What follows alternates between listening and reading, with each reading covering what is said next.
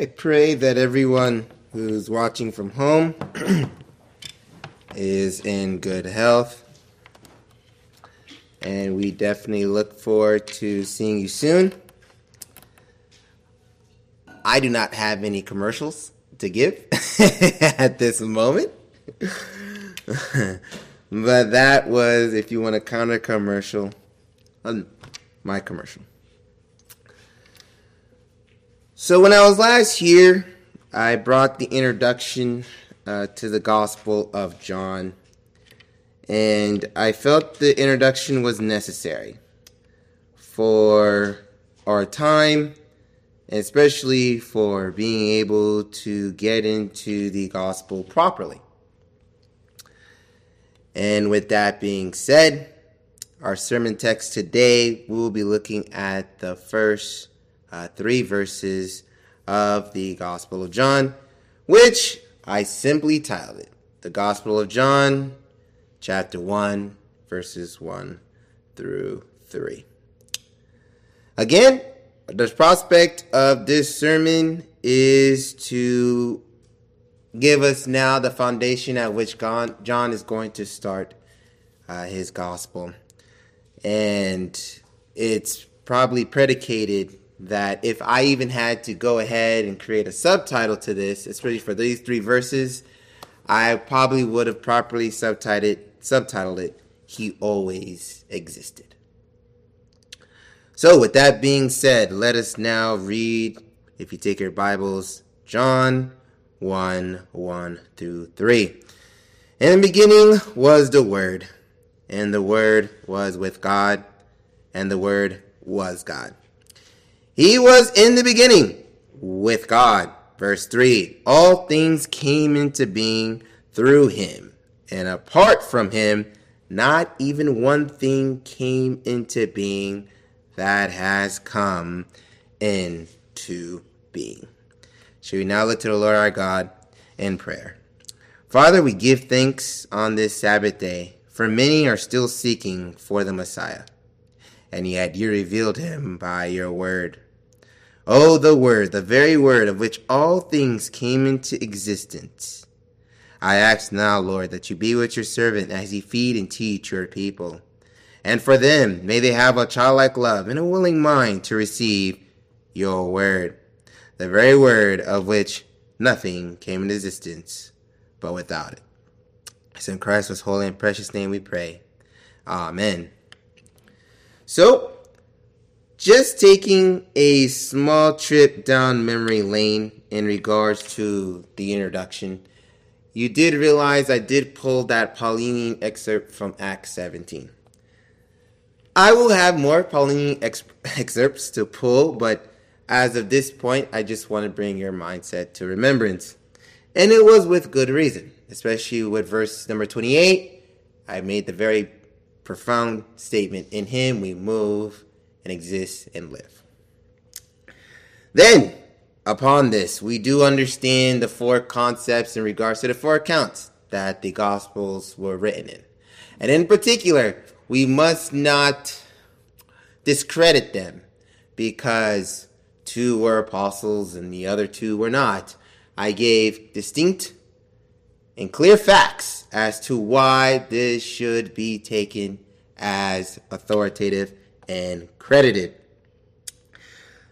So then, out of the 4, what makes John's account different?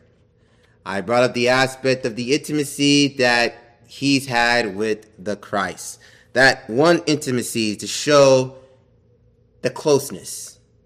And the reason why his gospel and his account cannot be seen in the same light as the others. Not saying they're not harmonic in one shape or form or another, but the sheer fact that in his writings, he has given us openings and secrets that the other evangelists were not privy to.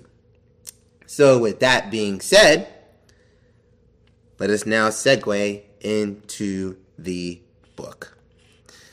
I do not have points. There is not a point 1, point 2, point 3, point 4 here. This is actually an exegesis and an expounding on the actual book. So consider, when we'll be looking at the verses, rather the clauses that are in the verses, let's interpret the verses in context of the passage as a whole. Let us understand, and we'll be utilizing the progression of revelation, especially if it can provide us clarity. And then once we see the harmony with other scriptures, we can then understand clear in effect what the evangelist is trying to convey. And then also, I will make sure that whatever may not seem clear, the passages that I will provide in argument should provide some clarity. Just a point of emphasis, so that way you know, and you kind of can track me as we are moving along the book. So, our first clause, and what we read in verse 1. In the beginning was the Word. We can see from this excerpt that God existed before the earth began.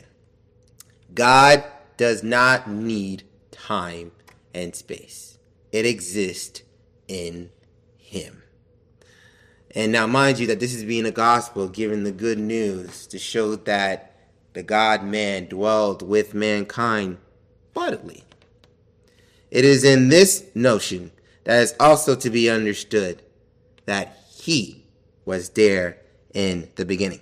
Now, this is a high mystery because so much heresy has stemmed from the fact that they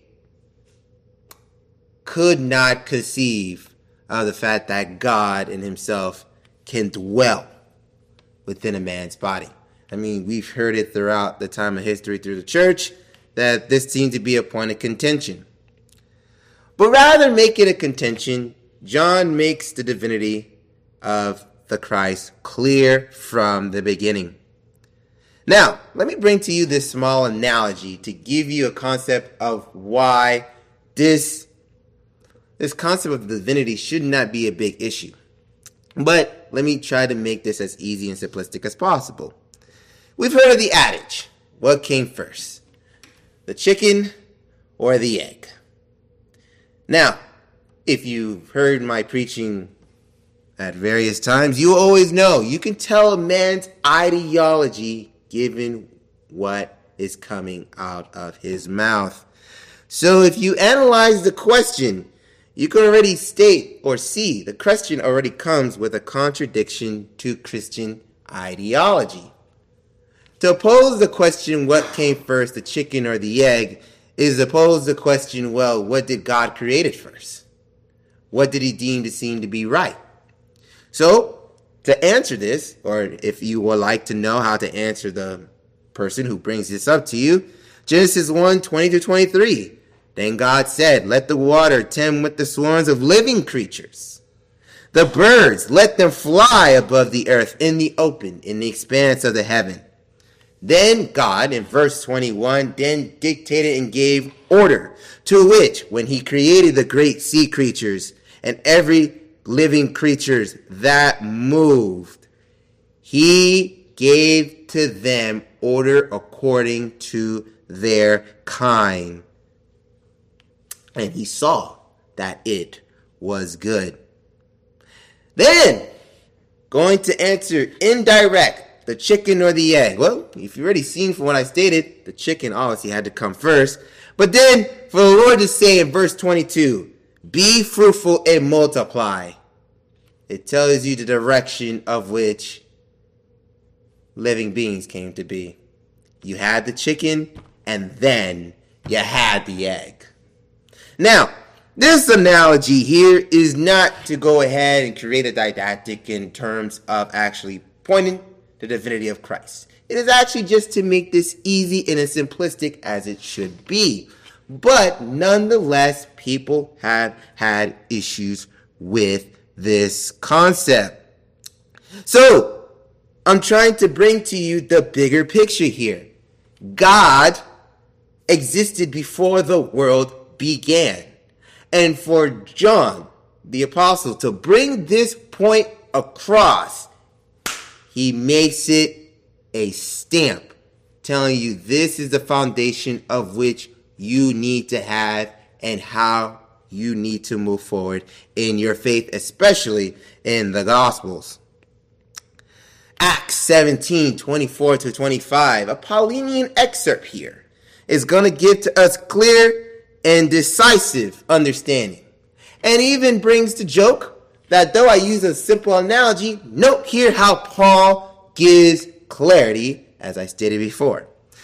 Verse 24, the God who made the world and everything that is in it, since he is the Lord of heaven and earth, he does not dwell in temple made by hands, nor is he served by human hands, as though he needed anything. Why?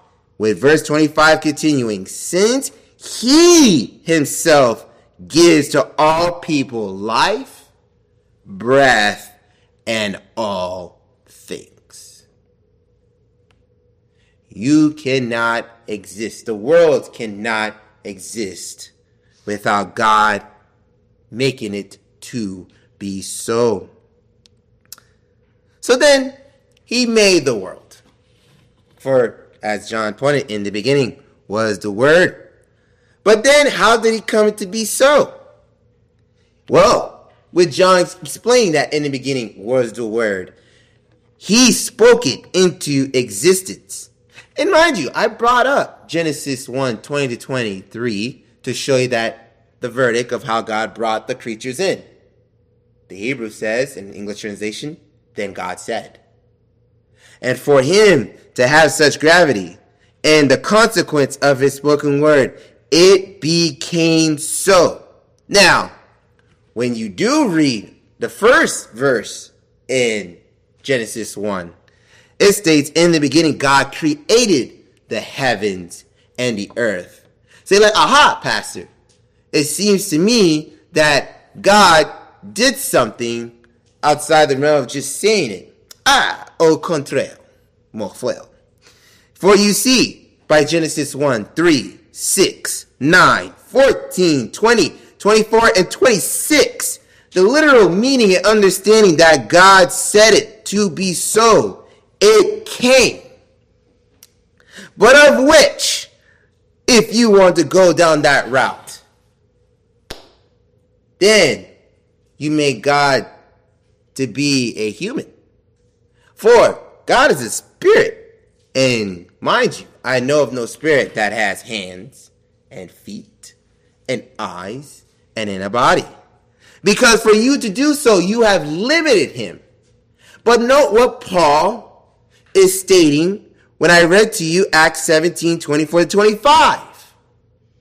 How can you limit the Creator?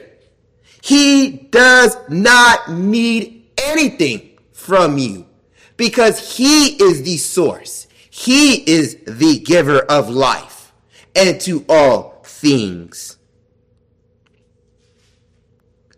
In fact, Job 10:4-5 states, and I quote, do you have eyes of flesh? Or do you see as mankind sees?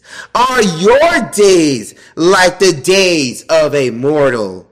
Or are your years like a man's years?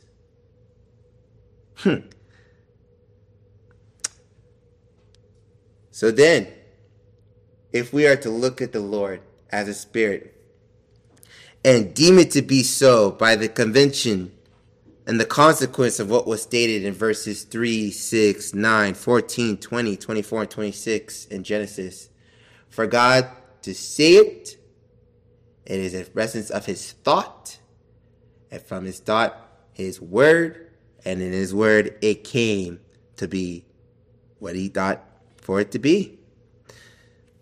2 Corinthians 3:17-18 states, and to show harmony from the old to the new, Paul states, now the Lord is the Spirit, and where the Spirit of the Lord is, there is freedom. But we all with unveiled faces. Now remember, when Moses met the Lord in all his glory, his face had to have been veiled. But now, in the metaphor that is stated with Pauline thinking here, unveiled faces looking as in a mirror at the glory of the Lord, now being transformed into the same image, just as from the Lord, the Spirit. See here, to make it very simple, by good and necessary consequence and deduction from Genesis 1, he spoke the earth and the universe into existence. Do you want a literal meaning? Sure, I will give you one. Ezekiel 12:25. For I, the Lord, will speak whatever word I speak, and it will be performed. It will no longer be delayed, for in your days, you rebellious house, I will speak the word and perform it, declares the Lord God. Now, it does seem like a lot to stem from one clause, but I feel like I'll be slack in not providing that foundation in which the argument is made by the apostle here. So with that being said, in the beginning was the Word. The very Word we can see, in essence, the God-man pre-incarnated. And by this, the second person of the Trinity, of the triune body, it's a declaration to everyone that the Son, God the Son, was there all along. And of which, when we transition now into the next portion, we're going to see something that comes into clarity. That the world came into being by the wisdom that is the will of God. First, Acts 17:26 through 27 states, and he made from one man every nation of mankind to live on all the face of the earth, having determined their appointed times and the boundaries of their habitation. Verse 27, that they will seek God, if perhaps they might feel around for him and find him, though he is not far from each one of us. Why? I'm going to allow Calvin to convey some of this some more. See, the evangelist, as Calvin calls John here, is calling the Son of God the Word for the simple reason, it appears, because first, he, being Christ, is the eternal wisdom and will of God. But secondly, he is the living image of his purpose. For as being the Word that is said among men, the image of the mind, it is not so inappropriate to apply this to God and to say that he reveals himself to us by his word. How true. For we see in the God-man, the Godhead dwell fully. Well then, let's look at the Old Testament here to show, based on this wisdom that Calvin is spoken of here. Jeremiah 10:12 states, he hath made the earth by his power and established the world by his wisdom, and hath stretched out the heavens by his discretion. And now from the old and on to the new to show harmony, Colossians 1:19. For it was the Father's good pleasure for all the fullness to dwell in him, and through him to reconcile all things to himself, whether things on the earth or things in heaven. So you see, simply put, to close on this particular portion of our clause here, in the beginning was the Word. It was a declaration to everyone, and for John to show the divinity comes with a stamp that God himself had a clear plan for the way creation was to come. And if you think about it in regards to the process of the way we see life and how it comes about, we have to do certain things from a physical standpoint. But the amount of power it is to just speak it into existence. Again, I can't stress enough. I don't think our own frailty of mind can imagine this. So now, after laying this portion of the first clause and the first verse there, let's go ahead and close the first verse by going to the next portion of the clauses, which states, the Word was with God, and the Word was God. Now, mind you, through all that I have stated, and a lot that was packed in that first clause, you should see in consequence where I am going here and why John can make this statement. Again, God existed before time and space, and through Christ, being the fullness of the Godhead of which he embodies, it puts punctuation that the God-man and the Godhead are in harmony with one thought, essence, and being. Our confession states in chapter 2, section 3a, in the unity of the Godhead, there be three persons of one substance, power, and eternity. God the Father, God the Son, and God the Holy Ghost.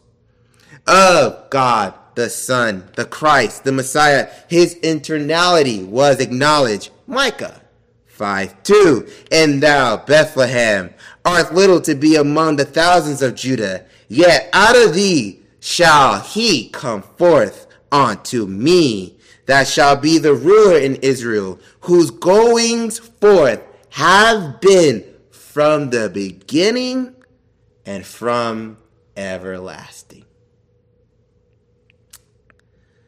So therefore, as evidence is shown here, he precedes all creations, men and angels. But this is not to just say that in this mode of expression, God, the Word was always with God. What I'm trying to convey here is the distinction in the fact that the Christ and his distinct personality is different from that of the Father. Now, that's not to say they all think different thoughts. That's just to say that this is not one being with a personality disorder. Because if you want to go down that route, that was an error that was postulated by Sabellius, where for some reason, being one being, the Godhead will either turn one time into the Father, then another time into the Son, and then another time into the Holy Spirit. No, that is not the case.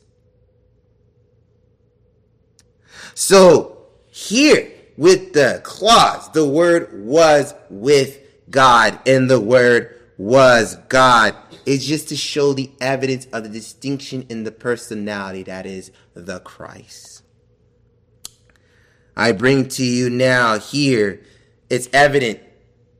Psalms 2 verse 7, it states, I will announce the decree of the Lord. He said to me, you are my son. Today I have fathered you. And how about from the old to the new? Hebrews 1:3. And he is the radiance of his glory and the exact representation of his nature, and upholds all things by what? The word of his power.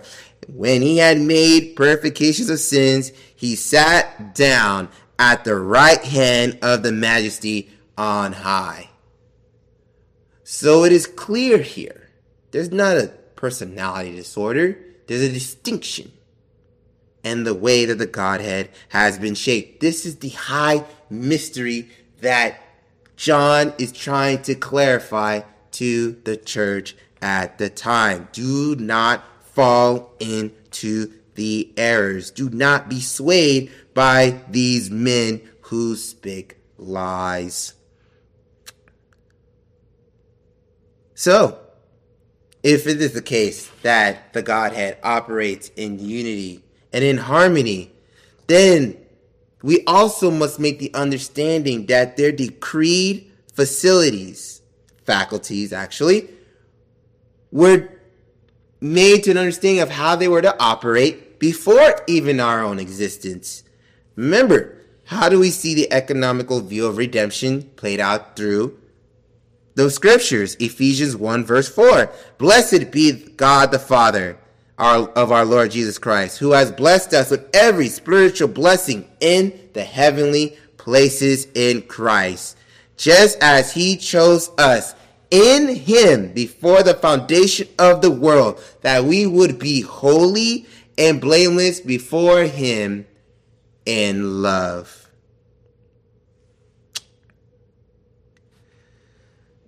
Now, in context of this whole process, there is another aspect of this that I can go off of, which is when you're looking at the study of the being of God from an ontological standpoint, you can actually look to John to kind of make that argument going forward. But for being an exegesis and expository piece, that's not where I'm going to go from here. But nonetheless, it can be best served to show that, and like I said in my intro, in an argument to Ibian and Cerinthius to clearly think that the God-man was not divine, John is making it a point of emphasis that that cannot be so. I mean, look at that first few clauses. The Son has always existed. And to even close the first verse, the Word was with God, furnished proof that the Son did not become God. He was indeed God from all eternity.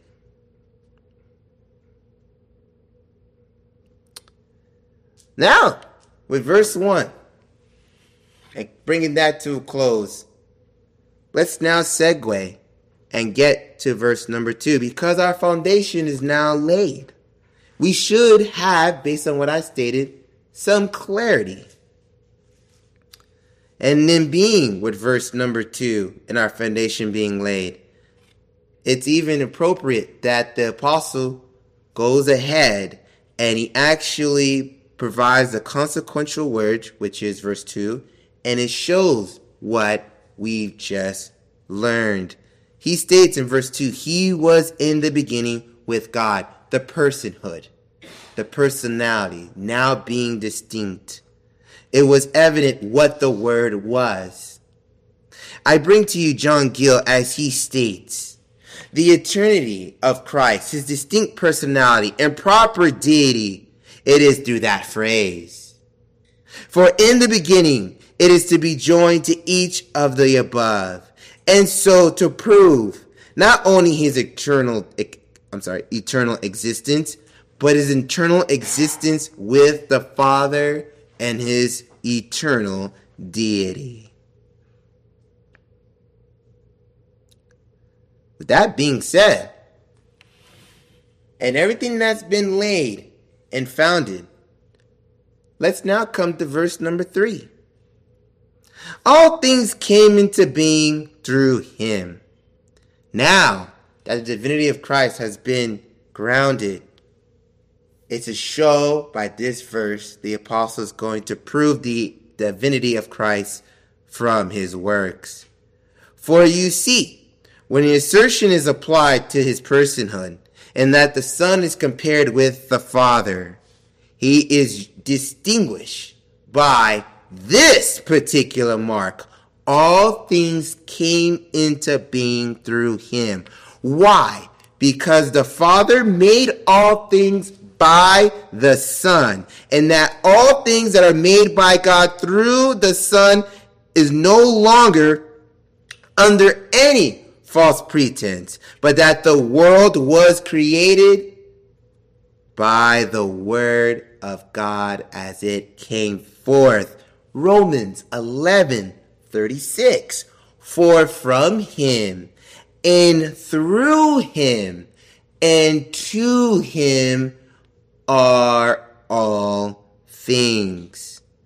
Do we not hear? And if you're familiar with the Psalmist in chapter 2 of Psalms in verse number 8, ask it of me, and I will certainly give the nations as your inheritance, and the ends of the earth as your possessions. Why? How can you give a man a possessions? How does this tie back to it? Because at the end of it all, to take this as an inheritance, it is going back to who it was properly asserted to. Remember, I said it again, through all the arguments, the Godhead dwelled before the space of before time and space even came into existence. But in that fashion, they had to have decreed on how one was going to facilitate through the expansion of time their duties and faculties. I brought it up to you in Ephesians 1:1-4. They made that decision before time and space, but now we see it, the way Scripture is played out, how they were supposed to work out from the economical basis. John Gill again notes here, Christ being the author of the new creation, nor any contradiction to him being the author of the old creation. It is attended by here all things, meaning heaven, its created inhabitants, the air, stars, third heavens, and the earth, all therein, the sea, everything that is in that, the Word, the Son of God, was what? The efficient cause that all these came into being. He wasn't just a mere instrument by which the formation was done. He was the cause. And it goes right back into where we started with the first verse, to show by being the Word and tying it to the Godhead, for it to be so, he performed it, and of it came life, and all things associated. Well, we now look at the portion here, and of which this verse is supposed to help in regards to tying into the piece that if all things came through him, then note the adage onto this, and apart from him, the antithesis here, and apart from him, not even one thing into being has come into being. It could not exist. It must dwell all in him.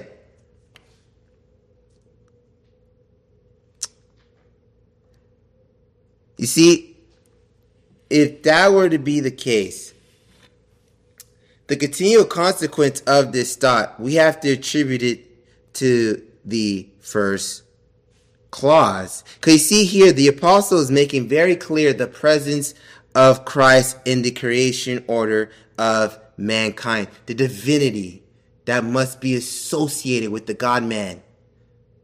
It's almost the same pragmatically, of what point would salvation even be proper to mankind if the God-man could not have a distinction from his creation?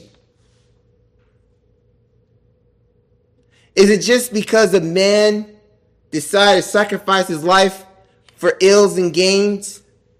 No, that could not be the case. The death could not be done in vain.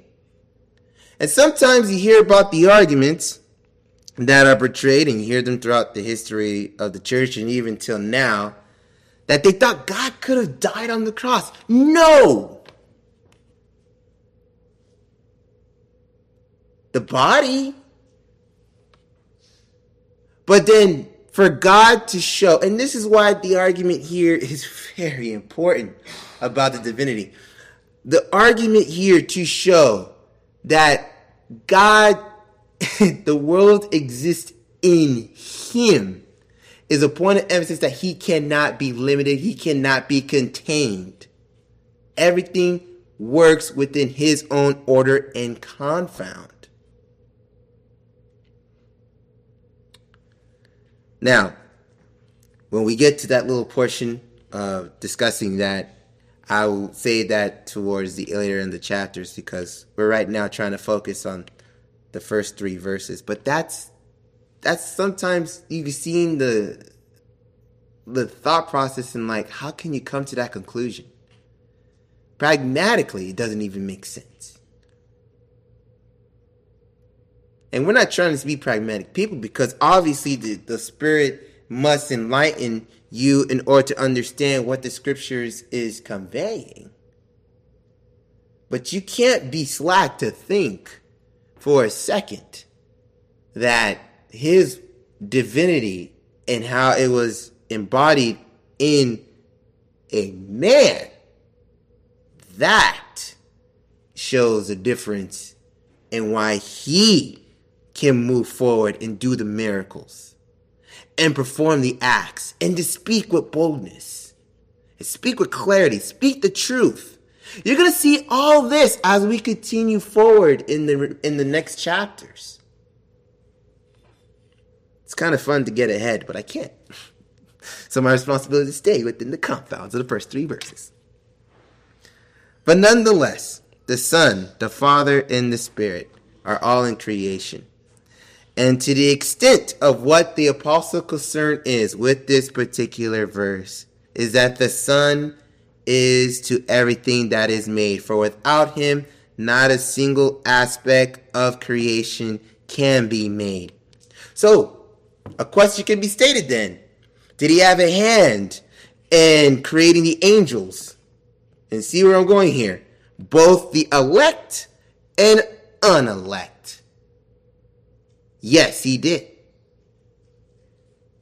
You see, Job 26:13, his spirit garnished the heavens, and from his own hand hath formed the crooked serpent. So you can't say everything that transpired in Genesis was outside the realms and ideas of God. For Adam, he may have thought, well, why is this serpent talking? But for God, that is his created creature. And he had a tent for that created creature. And everything he did was not outside his thinking. So do not be bashful to think for a second that he exists outside his world. No. As the Proverbs put it, that will be a fool. Or, if you're in Christianity and you're having some issues with your conviction about the divinity of Christ and the triune body of the Godhead, then I think you have some very deep-rooted study to do because you are acting foolish. All this being said, the main concern here, as I'm putting this to a close, is that with our first portion of the Gospel of John, John is making it very pointed, and he's making it very, very clear, without a doubt, the divinity of Christ and his position in the Godhead should come with no argument. Hebrews 1 verse 2 states, "In these last days has spoken to us in his Son, whom he appointed heir to all things." Why? Through whom he also made the world. I gave you the arguments in Psalms 2. And I hope I made clarity that God is not to be limited when I spoke about Job. That our Lord is a spirit indeed. 2 Corinthians 3:17 through 18. And to see that everything from his creation, Acts 17:26 to 27. From the old, Jeremiah 10 verse 12, to the harmony, to see the fullness of the Godhead dwell bodily in him, for it was through him to reconcile all things to himself. Colossians 1:19. I hope you leave today with a better confidence and understanding of who the God-man is. He's not this pacifist who goes through time and space and operates like the way the humanist wants you to think about their worldly gods. He is an active God. He has been there, and he existed before time began, and he will continue to exist when time ends. The only issue is in our frailty and short period of space and mindset, we can't imagine some of the mysteries that conceptualizes with the way the Godhead is being conveyed. But what mysteries are provided, what the portion of God's will is shown, especially in the Gospels, we should take comfort to that, knowing that God is not looking to hide himself, but with love reveal himself. I made that point in the introduction in Luke 24. He opened those men's eyes to see the scriptures. To not just those men, but also later on to his apostles. The Spirit, as he dictated John to write this gospel, is showing here that same evidence. And this is why I only chose these first 3 verses, because we need to have our foundation laid. The divinity of Christ cannot be questioned. And I thank God that in his providence and care, he used this man to provide this to us. In the next sermon, we will look at verses 4 through 5. 2 verses. And why would I split 2 verses? In particular, now we know he always existed. But in the concept of verses 4 and 5, you will find that in him we have life. Shall I look to the Lord our God in prayer?